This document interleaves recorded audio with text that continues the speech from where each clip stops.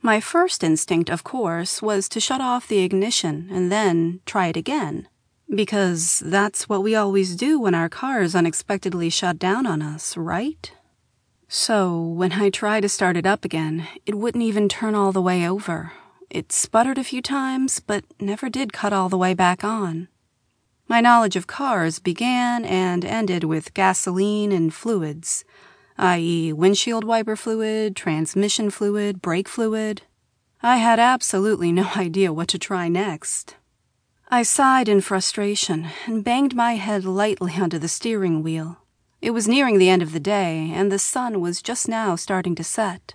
I knew I still had at least another hour and a half or so of daylight left, but probably not much more than that. I decided to pop the hood and take a look up under it. I pulled the latch under the dash and opened my driver's side door. When I got out of the car, I looked around, observing my surroundings. I was on a back road in the country. I looked to my right and then to my left, and all I saw was trees and road.